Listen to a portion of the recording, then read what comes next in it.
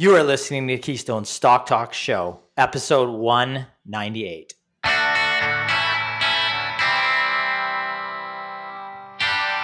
If this is your first time listening, then thanks for stopping by. This podcast is produced every week for your enjoyment, and show notes are found at www.keystocks.com. Come back often, and feel free to add the podcast to your favorite RSS feed or on iTunes. You can also follow us on Twitter at Keystocks and on Facebook. And keep submitting your stocks via the usual social channels or at our website, keystocks.com, for our Your Stock Our Take segment. And we just might review your stock in an upcoming show and let you know if it is a buy, sell, or hold.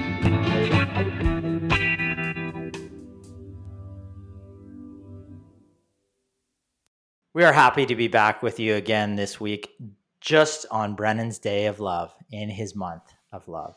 In our Your Stock Our Take segment, I will answer a listener question on Aritzia, symbol ATZ on the TSX, a company which clients should be very familiar with. This has been one of our top Canadian retail recommendations since 2019.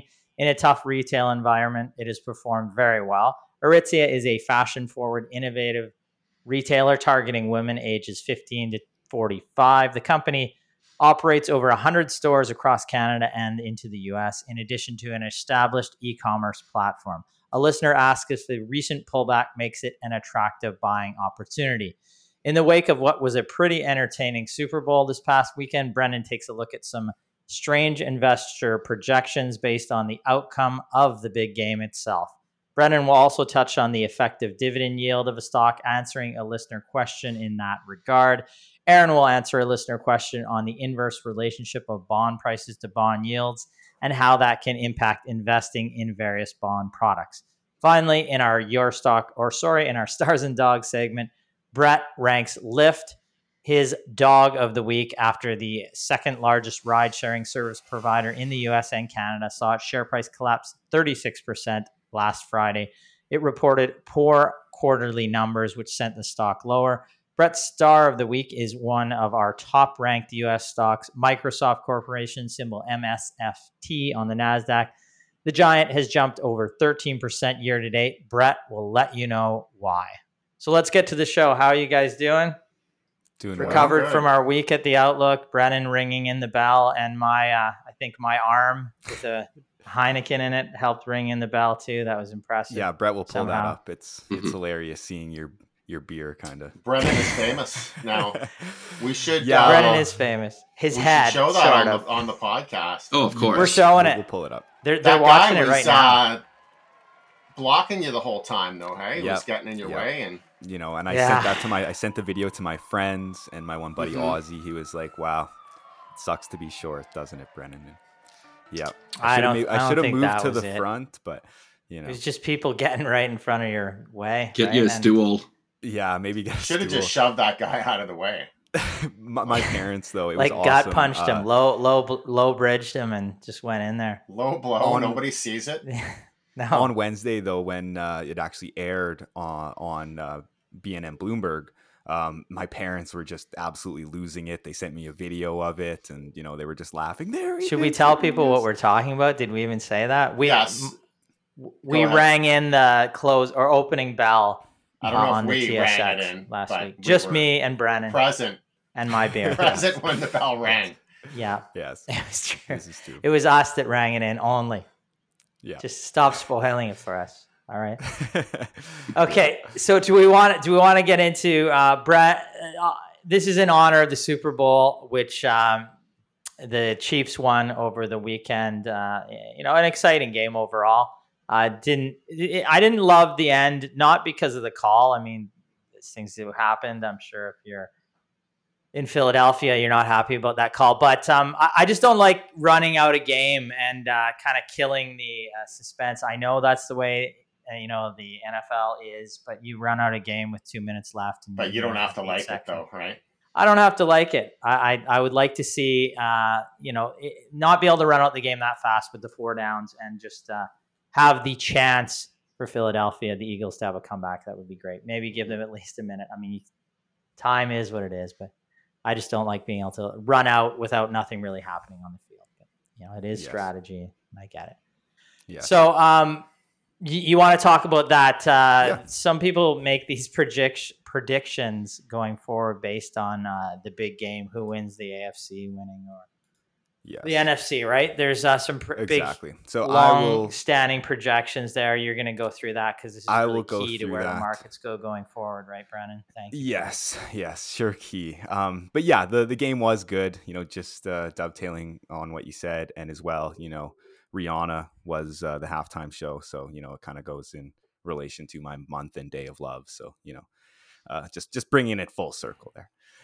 anyways, so yes, no one knows in Super Bowl fashion, I thought that I would bring up this post from Yahoo Finance's Instagram, which states, investors should hope the Philadelphia Eagles crush the Kansas City Chiefs if they want to see stocks go up, as historically the S&P 500 has outsized gains when an NFC team wins, and returns are even higher when the game is a blowout, regardless of which team wins. So considering the Kansas City Chiefs, an AFC team, won the Super Bowl on Sunday by only a narrow margin of one field goal, does it mean we should expect the market to perform poorly? Of course not. However, it reminded me of the Peter Lynch book that I am slowly but surely reading, when he says that in hindsight, studying history and philosophy was much better preparation for the stock market than, say, studying statistics. Investing in stocks is an art, not a science, and people who've been trained to rigidly quantify everything have a big disadvantage. And he goes on, he uses an example of how centuries past, when people heard a rooster crow, they decided that it was the crowing that caused the sun to rise. And Peter goes on to reference this to Wall Street, saying that experts confuse cause and effect in offering some reason why the stock market goes up. And his writing from 1989 relates directly to this post, as he uses a certain conference winning the Super Bowl as one of the various nonsense indicators. Now, it may be fun to contemplate that a football game can somehow predict stock market returns, but to the intelligent investor, an article, an indicator like this is just noise. The key is to focus on what you know, buying an array of quality businesses. So yeah, I just thought that I'd bring it up on the podcast. It was kind of funny when I saw it, and it was kind of funny reading that book and seeing Peter Lynch bring it up, this exact thing that I saw on Instagram the other day, and mocking it essentially. Mm-hmm. So the market's going to perform poorly now, is what you're saying. That's clearly not what I'm saying. That's a lock. Take it to the bank. I've heard about this example a couple times before too, and it's basically what you're doing is you're comparing a bunch of data and you're trying to find a correlation. Like if one thing happens, does another thing happen as well? So certain team wins the Super Bowl, does that cause something else to happen? And the thing is that there's a lot of correlations out there that are not necessarily related to each other, right? Like they just, a lot of times they will happen just based on pure, happenstance, just luck. If you think of all the possible relationships that exist between things happening in the world, of course, you're going to find examples where there's a high correlation between two things happening that are just completely unrelated. So that's called false correlation. And in statistics, it said that most correlations that you find are false, right? So that's why things like torturing a data set, like just, doing whatever you can to the data set, transforming the data, checking every correlation just to find something is like a really bad way to go about research. Like there should be some theoretical connection between two things happening. And also just because things are correlated doesn't mean that one causes the other. They could be caused by something else, or it could just be, pure luck. But I'm not sure where we would find the theoretical link between these two things, except you could say that if this information is well known, it could be a self-fulfilling prophecy. So it could actually change people's behavior. But I would think that would happen quickly after that information became available. Whereas what this is saying, it's the annual return that it's predicting. Is that correct, Brendan? Yes, correct. The annual return. Yeah. And just referencing back to Peter Lynch, he goes on to say some of these nonsense indicators, such as like hemlines for pants, increasing, causing the stock market to go up. Yeah, like there's been like research reports put together to prove this point, where it's like eating chocolate will make you more likely to be a serial killer. Like it's easy to find if you're looking for them fake correlations. But say again, so what is it that causes, like, what team? Yeah, winning? So it's a team from the N or the. Well, I mean, this one is about as ridiculous as it gets. Yeah. NFC versus AFC. Like, I mean, come on. Like, there'd be absolutely no. I mean, like Aaron said, there needs to be some kind of relationship between the data points. It's a division. One league versus another league. One league versus the other, and when the one league wins, the market does well that year. Yes, and then so statistically, does that league usually win? Or is it usually closer to 50-50? This I don't know. Ryan, Brennan, do some research for God's sake before you. Because I mean, that'd be something to look at. Because this is the main issue. In most years, the stock market goes up. So if in most years that other league also wins, then you're probably going to see a relationship there, even though one has nothing to do with the other. It's crazy that we actually require a relationship between the data points to actually have any type of impact at all. But anyway, I mean, in this case, like there's not any relationship here. It's a fun little data point that Brendan brought up that he thinks is actually a lock. But yeah, I'm sure. Well, Brendan, he's simple, right? So that's okay. It's good. There's many of these, and it relates to the book you're reading right now. Clearly, very slowly. Because how's that book going? For 2 years. When are we going to get it? When are we going to get the summary? A couple years. 3 years from now. A couple years from now, we'll see. Brennan's hiding all the information. Yeah, I'm about like maybe 75 pages through. So it's a picture book too. That's the problem. There are some pictures of stock charts. A lot of pictures. And graphs and tables. So it's his favorite. It's quite the fun read. Yeah. Anyway, so did you want to hit the mailbag first, Brennan, and answer the question on what was your question? Sure. Effective dividend yield, right? Yes, exactly. So I'm just going to share my screen again here as I pull up. We've been talking about this lately. We were just at the World Outlook Conference, and people who have bought in stocks that have either implemented a dividend or increased that dividend over the last several years. And bought the stock at a lower price. What does this do to your yield? And we always talk about and reference the effective dividend yield. And then somebody said, what the heck are you talking about when you say effective dividend yield? So Brennan had to look it up and see what the hell he was talking about. Now he's going to tell you what the hell he's been talking about. Yeah, I had to learn what I was talking about. And then, no. So yes, we have referenced effective dividend yield a few times on the podcast. But I did receive a question from a listener asking us to break down what the effective dividend yield of a stock is and how an investor would calculate their own effective dividend yield on a stock in their own portfolio. Now, this will be review for most podcast listeners, but first we need to describe what the current dividend yield on a stock is and how to calculate it. So the current dividend yield on a stock is what percentage return in the form of cash dividends an investor would receive when purchasing a dividend yielding stock at the current market price. And we usually quantify dividend yields in annual terms for comparison purposes, so just keep this in mind. So using a real-world example on Dynacor, the current dividend yield on the business is about 3.9% because the stock currently trades at $3.04 and pays a monthly dividend of 1 cent. So considering Dynacor is expected to pay us about 12 cents in dividends over the next year, the dividend yield on Dynacor is the 12 cents divided by the $3.04, the current price, which equals 3.94%. Now, the effective dividend yield, on the other hand, is the percentage return in the form of cash dividends an investor would receive based on the initial purchase price that they paid. So this is the defining difference where normal or current dividend yields are based off of the current share price, whereas the effective yield is based off of the price we actually purchased the stock for.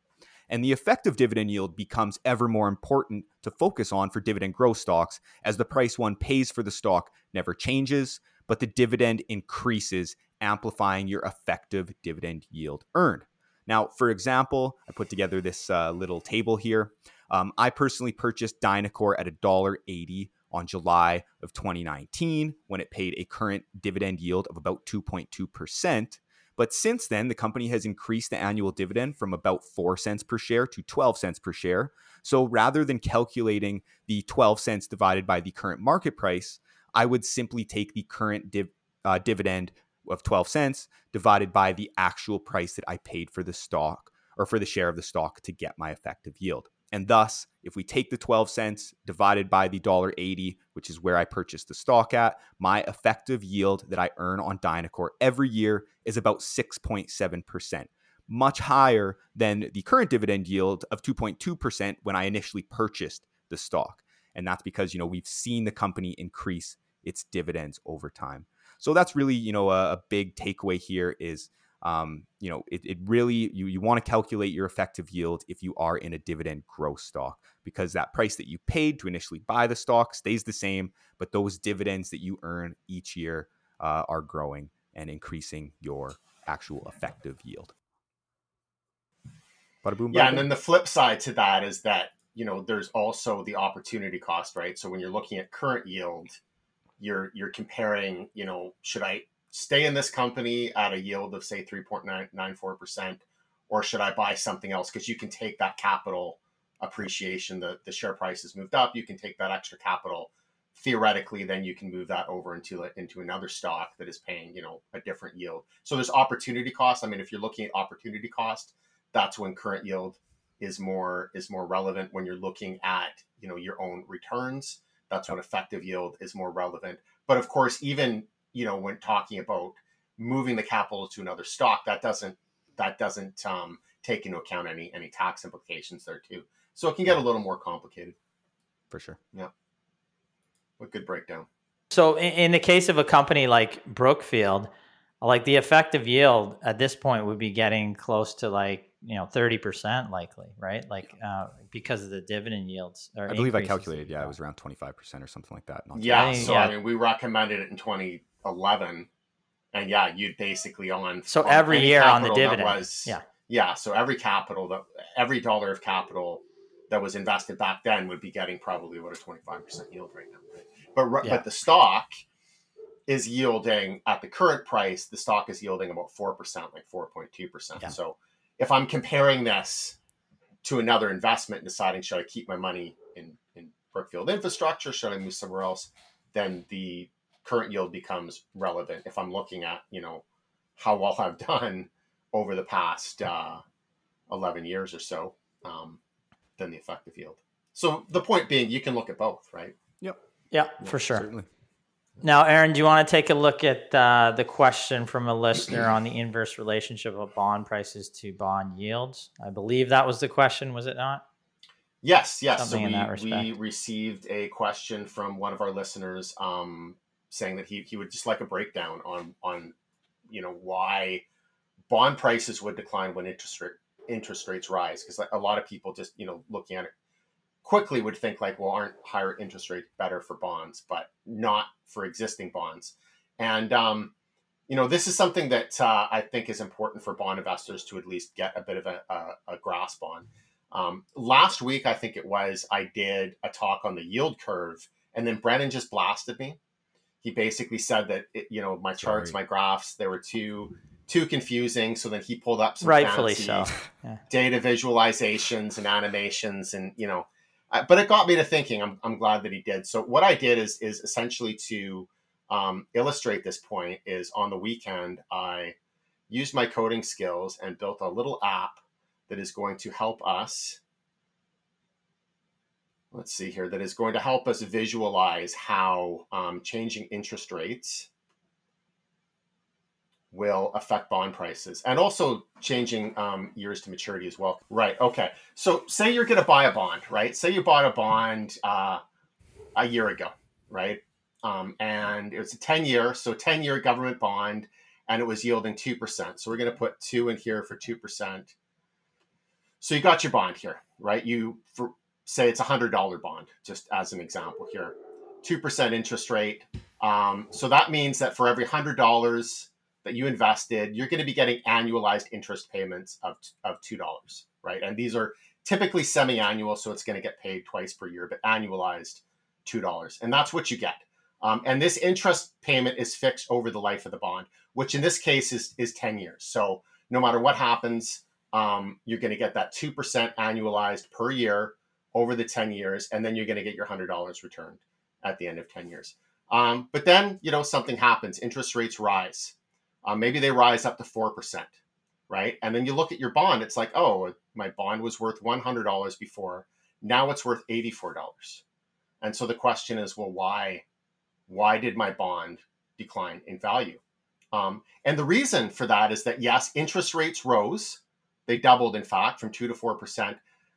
But bonds are a fixed income investment. So you're still, on the bond that you purchased, you're still just getting that 2% annualized interest payment every year, right?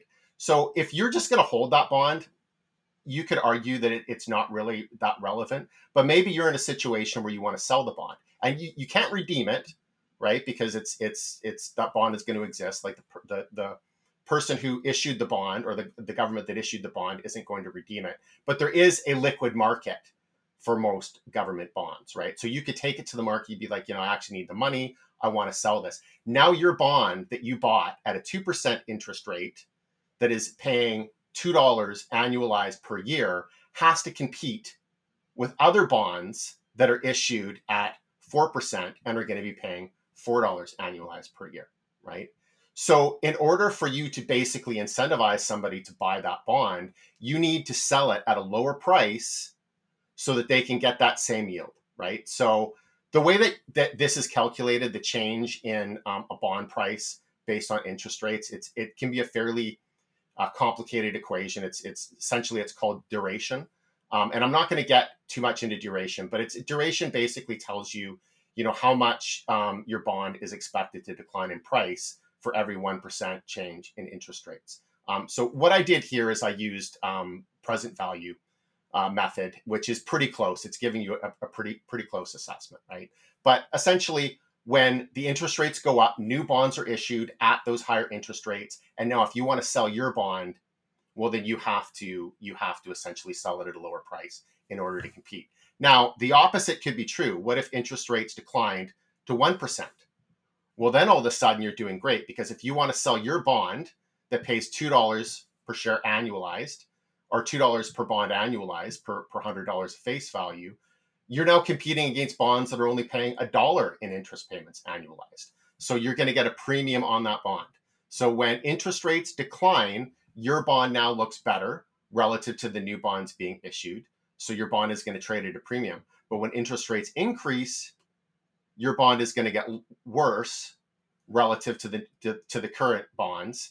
So your bond is going to trade at a discount, right? So interest rates, rising interest rates are one of the biggest risks of the bond investor, essentially. Now, you could argue that if you're not going to sell your bond, if you're just going to hold it to maturity, then at the end you're going to get your $100 back, that this doesn't really matter. What it really does represent is the opportunity cost, right? So if you're holding a bond, a 10-year bond, and then interest rates rise the next year significantly, you're stuck with that low interest rate, or you could sell your bond at a discount. It's not like you're losing money technically, but there's the opportunity cost. If you didn't invest all of your money in that bond, you could have, waited a year and then got bonds at a higher rate. Of course, nobody can predict the future.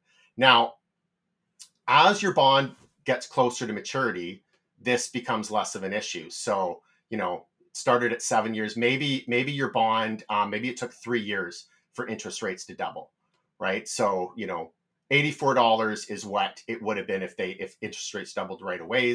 Your bond price would have declined to $84. But if it was 3 years, it would have been less of a decline, down to $88.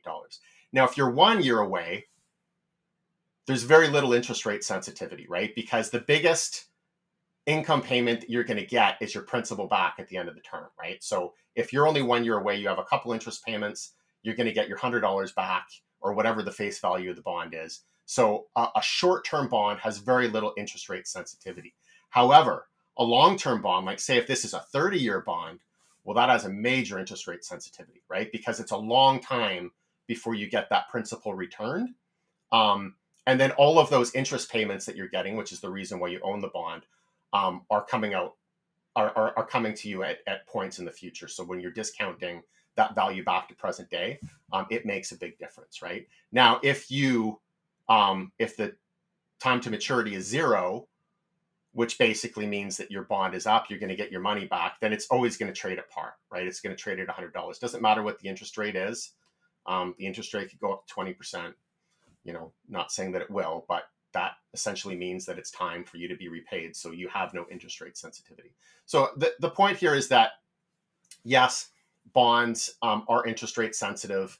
That sensitivity also depends a lot on the time to maturity. So longer term bonds are going to be more sensitive. Shorter term bonds are going to be less sensitive. If it's like a 1 year bond, there's very, very little sensitivity. That's essentially the way that a bond works, right? So a lot of people think of bonds as, very safe investments. And if you hold the bond again to maturity, it's not like you're going to lose your principal. You're going to get it back, but there is that opportunity cost.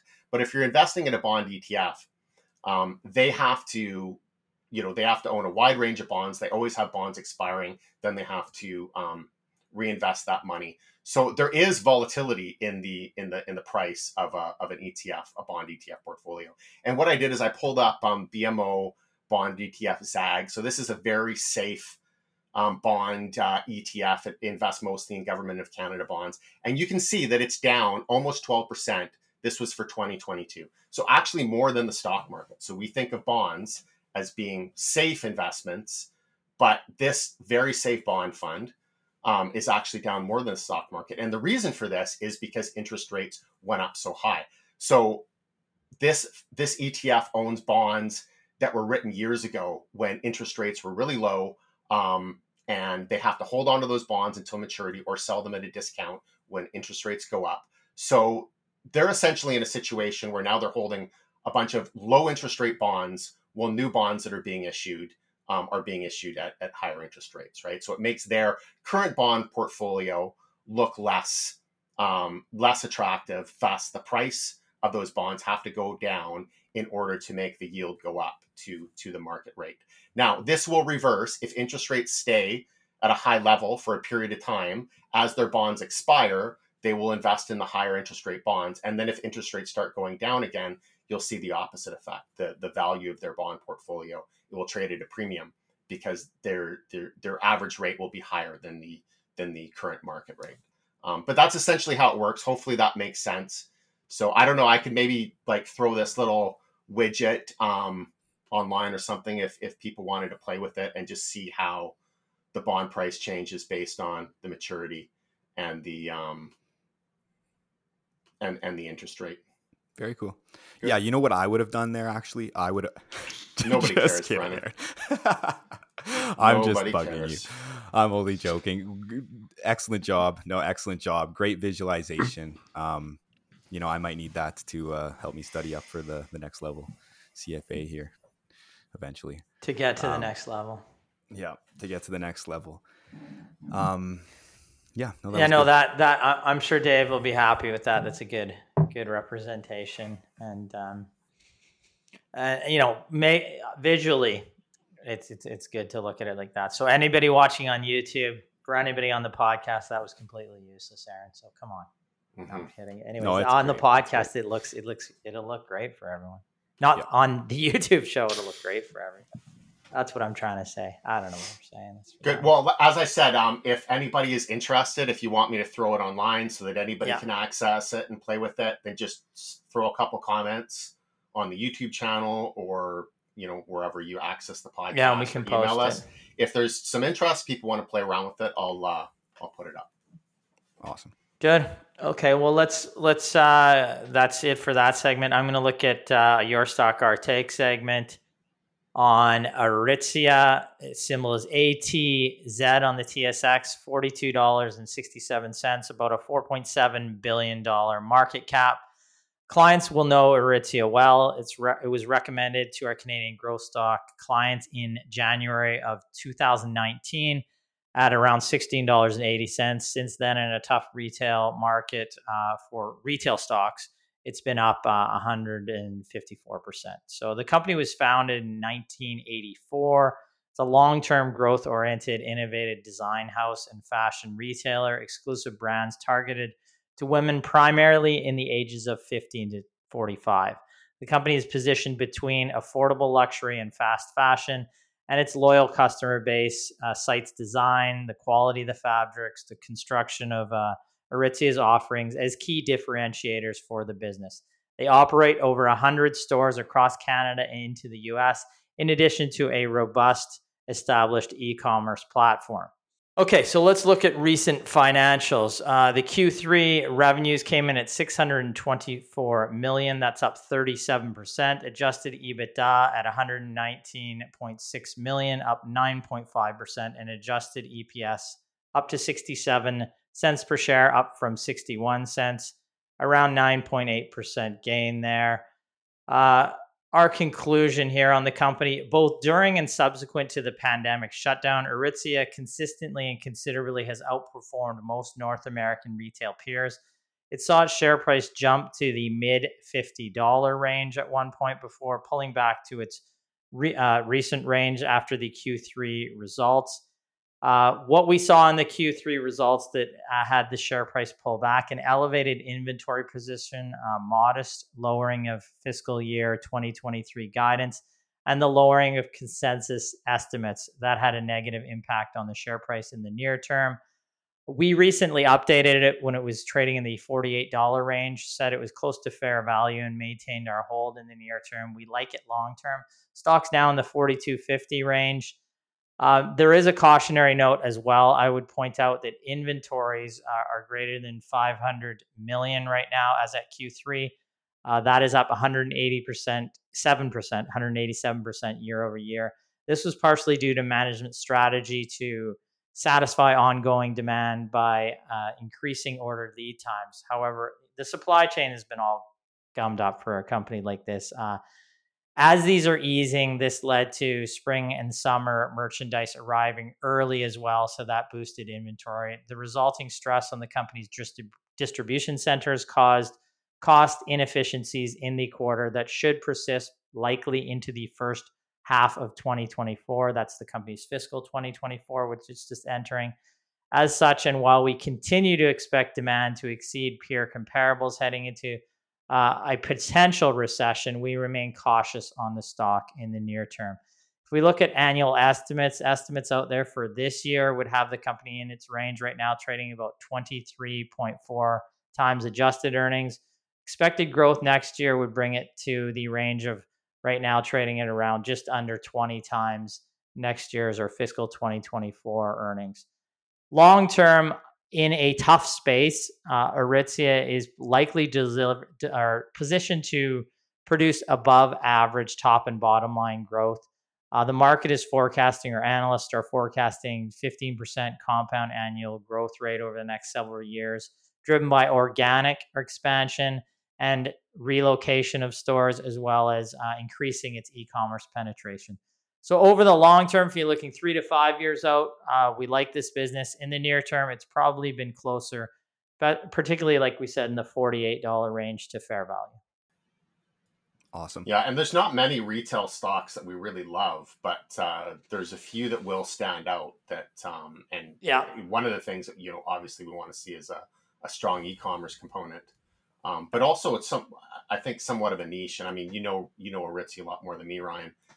But I mean, it's not like, investing in the Bay, right? It would be more of a niche retailer. Maybe that's not the best way to describe it, but special. Yeah. I mean, yeah, for sure. Specialized and really, focusing on what they do best, right? Mm-hmm. For women's fashion, that 15 to 45 range and just, knocking it out of the park, very responsive to customers and, carefully expanding over time. There's been a call for them to expand faster and faster and faster, which some other Canadian retailers have done that in the US and got clipped, right? Like got hit really hard because they didn't do it effectively. But I mean, this company has never, they go into an area, they put in a store, and they've never closed a store. So you're doing that with careful thought and consideration to the market you're going in, which is, what you'd like to see rather than, consistently. Like one thing I always look at when I see a retail stock is there's usually a line item that says how many stores we opened this year. And then there's always how many stores you close. So you got a net store openings in a year to try to get growth. Well, Aritzia basically just has the line where it's net openings, right? Because they're not really closing. So, I mean, it's lovely to follow. It's easier to look at. And, you know, when they go into a store, they're maybe refurbishing it or moving it across the street if they'd ever done that. But it's in the same locale, right? So they're not really closing down locations because they're carefully thinking, where do we want to go? Is this going to be profitable? And, you know, it's been a really great Canadian success story that's kind of flown under the radar. But, you know, now I do remember back when we originally looked at it, we were looking at it and Canada Goose. Mm-hmm. And Canada Goose at the time was trading at significantly higher multiples and basically had a ton of analyst coverage, you know, saying, you know, this is the greatest company ever, basically. And the thing was, it was the one product, really, the parka for me that, you know, in fashion, if something goes out of fashion, I'm not saying that parka has gone out of fashion or out of style or anything like that, but it can really get hit hard if that turns on you. Whereas Aritzia has several different brands, they can shift from one brand to the other, and also you know, their valuations when we originally recommended it, very reasonable relative to Canada Goose. Now Canada Goose has had significant challenges over that period. Aritzia, not so much.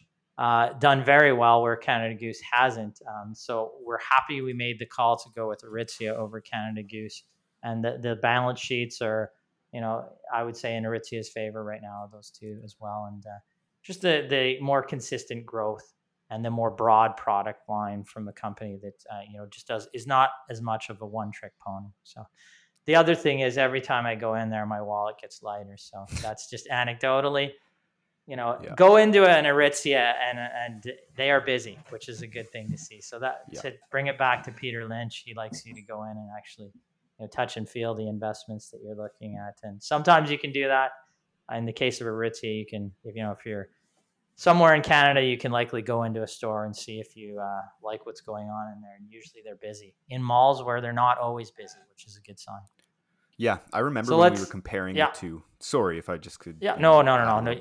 And my one friend, Rylan, who you guys hear me talk about, you know, he was considering buying Canada Goose, and I told him about Aritzia and how, you know, they've never closed the store and whatnot. And, you know, he did end up avoiding it. And I believe that was around, you know, that was in 2021. And we've literally seen the stock get, you know, cut in half basically from where it was trading at around $52. Canada Goose. Canada Goose. Yeah. Yes. You know, and the thing about Canada Goose too, very seasonal business, you know, I believe their January, whenever they post in January, is their biggest quarter. Very seasonal business. It's nice to have, you know, consistent, you know, business with a company like Aritzia. And I know another friend of mine, his fiance's sister, loves Aritzia. You know, she's an equity analyst for a PE company in Saskatchewan, but she still keeps her part-time job at Aritzia just so she can get those deals. So, you know, it's definitely popular among the women category 15 to, what did you say, 46? 56? 15 to 45. 46, you're not allowed to shop in there. Sorry, it's over. Anyways. They won't let you. Yeah. I know, it's true. No, it's well run, which is nice to see. It's a Canadian success story. It actually started in Vancouver, so. It's been a good business for sure. And we continue to think in that sector. It's not cheap, but it's, you know, for a reason that it trades at good valuations, premium valuations, but it offers a decent price. Now Brett, you're going to talk about our star and our dog of the week. And you're going to go dog, then star, because we love to end on a positive note, right? Yeah, we call it star and dog, like, no, but we always go dog and star. No, just to make you wrong today, because we always do this as well. Yeah. All right. But I'll get into the dog of the week first, because we love doing that. The dog of the week is Lyft. Symbol LYFT on the NASDAQ. Lyft is the second largest ride-sharing service provider in the US and Canada, connecting riders and drivers over the Lyft app. Lyft shares just collapsed on Friday, the 10th of February, from the previous day's close of 1622 to only 1031, a 36% drop by the end of regular trading hours. And as at the time of recording on Monday, the stock has been relatively flat, plus or minus 1%. So there hasn't been a quick reversal like you see sometimes after this. You'll see it shoot back up 10, 20%. We haven't seen that so far. So really, why did the shares collapse overnight? Well, the company had earnings, where it posted revenue growth of 21% to $1.2 billion, the highest in the company's history, but it still had negative adjusted EBITDA of $248 million, but that was better than what they guided for previously. So far, so good, right? Where's the 36% drop coming from? Well, that's because of the future guidance. Like I said before, the company had $1.2 billion in revenue and has historically been growing quarter over quarter. There's been a couple quarters where it's drifted down, but overall, it's been an upwards trend for the last few years since it's IPO'd. But now it is only guided for $975 million, a substantial fallback, and this has immediately caused effectively all the analyst forecasts to substantially decrease as growth is lower and it is more volatile than has been previously expected, as well as has a lower now baseline. Ultimately, it lowers effectively every single valuation of all external analysts. I think 16 of the 19 that Yahoo had have lowered in the last week, and I would not be surprised if the other ones just did an update. This is effectively the risk of these companies being realized when you're valuing a company that's purely off revenue growth, and the hope of profitability in the future. If revenue shrinks or just does not grow to expectations, you see these big drops in prices overnight. In summary, guidance is extremely impactful, and growth-dependent concept stocks have significant risk embedded in them, and Lyft has finally realized this risk, making it our dog of the week. Yeah, for sure. I mean, you have, like you said, I think you summarized it well, premium valuations and then any impact on growth. And then, the stock just gets revised lower and the stock gets killed. And that, I mean, we've been hammering on that for years. Like you're priced to perfection. You don't hit perfection, you're going to get slammed. So losing try to have some kind of margin of safety, and you don't have negative EBITDA. Yeah, negative EBITDA. Yeah, so yeah. I know Ryan loves Lyft though, but that's a different story. No, I my Uber app got compromised years ago, and I cannot get back on it. So I have to, when we're out, sometimes I have to use Lyft, and it's in Vegas, Lyft is fine because there's 8 million Lyfts. In like California, it's fine, but other cities, it's just is Lyft in Vancouver? I think so. Yeah, I tried once. It was like, your wait is 4 days. Yeah, and when we're on a trip, it's usually Ryan asking me or Aaron, "Hey, so can you guys call an Uber?" That's usually how it ends up. It's true. You know it. I wish I could use my Uber. Like they said one of their fixes was to get rid of the app, like get it out of your app store, completely kill it for 2 years. And we had this pandemic, so I literally killed it for 2 years. Came back on, and it says it's trying to bill me $25 from places I'm not. So anyways, we could get into my Uber issues, but let's not do that. Yeah, we've heard enough of those over the years.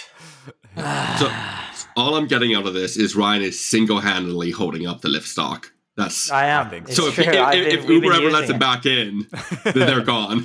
They're a business. Short Lyft. Every city we go to, we'll find out in a couple of years that actually Ryan's Uber account works fine. He just wants us to pay for the rides, right? Yeah. I've been trying to prop up Lyft stock for years. Yeah. All right. Now we're going to do our star of the week, and clients should not be unfamiliar with this stock, and most people would not be unfamiliar with Microsoft Corporation, but it is our star of the week and year, really. It's done quite well. Let's get into our star of the week. Like Ryan said, the star of the week is Microsoft, symbol MSFT on the NASDAQ. Microsoft develops and licenses consumer and enterprise software. It is known for its Windows operating system and Office productivity suite, but it also has operations in cloud computing and AI or artificial intelligence. The stock had a rough 2022. But 2023 so far has been quite positive. The stock is up over 13% year to date at the intraday price of $272. Microsoft has benefited from the broad recovery in the tech sector, but on a company level, Microsoft has really benefited from the surge of interest in AI, specifically ChatGPT and DALL-E. Microsoft has an ongoing partnership with OpenAI, the creator of ChatGPT and DALL-E, since 2019, and it has recently extended its partnership with a multi-year and multi-billion-dollar investment. Although Microsoft hasn't gone into specifics, some insider sources have cited a $10 billion investment. And Microsoft finally finally might get you to Bing it after all these years, as they are integrating ChatGPT into Bing. So you might finally Bing something over Googling. First time for everything. As well, it is integrating ChatGPT into Azure services. Additionally, Microsoft has reported its fiscal Q2 2023 during this period in January, which it was a mixed bag with mixed reactions from the market. The bearish argument was generally weak in short-term growth should lower valuations, but ultimately the stock has pushed past these bearish arguments for the time being, favoring the long-term bullish outlook, which that's generally the case. It's been short-term bear, but long-term bullish is the sentiment I've been seeing. There's hundreds and hundreds of articles on it because it's a $2 trillion market cap. In summary, the company has a poor price performance in 2023, but has since in 2022, I'm still lost on the year, but it's had a great 2023 and has had a heightened interest due to AI while weathering the mixed perceptions of earnings. Good, yeah. I mean, 2022 was not a great year, but I mean, this was also followed by 3 to 5 years of incredible performance. And if you look at Microsoft relative to many other tech stocks that did well in previous years, the decline was, I don't know, I don't have the decline in front of me. What would they have been down, like 25, 35% in 2022? Something like that. I believe I'll put up that exact number. But I mean, you look at companies like Zoom, like DocuSign, several, 25 to 35% of the tech sector was not much of a decline at all. There are many companies that were down 80, 90, 95%. Large cap tech companies, SaaS companies that were highly touted before. But it's really interesting to see where Microsoft is going to go with the ChatGPT or the GPT-3 technology. Because they say, I've listened to several interviews with the CEO, and they're going to integrate it into everything. So all their Office products, Teams, everything. So that could give them, a very interesting competitive advantage, could encourage people to renew products early, or other people that aren't subscribers to their products to subscribe. And then Bing, I'm on the wait list to try the new Bing. Mm-hmm. I'm really interested to see how that's going to turn out. But, one thing's for sure, the monopoly that OpenAI and Microsoft have on the large language models right now, or what appears to most people to be a monopoly, is going to be short-lived. Google's coming out with their own service.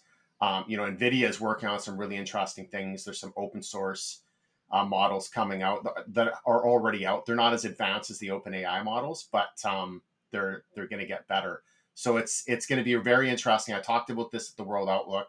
It's going to be a very interesting 2023, 2024. A lot of technology innovation. And it's I don't know what the world's going to look like in 3 years. I mean, there's some people saying that this could be the end of, search for information, right? I mean, if you're just looking for, a business, a local business, that's one thing. But in terms of, a lot of people use search to get information on, how to code or statistical information or whatever they're looking for. And if these large language models provide it, then, in a conversational format, then who knows, it could change everything, but it's going to be interesting.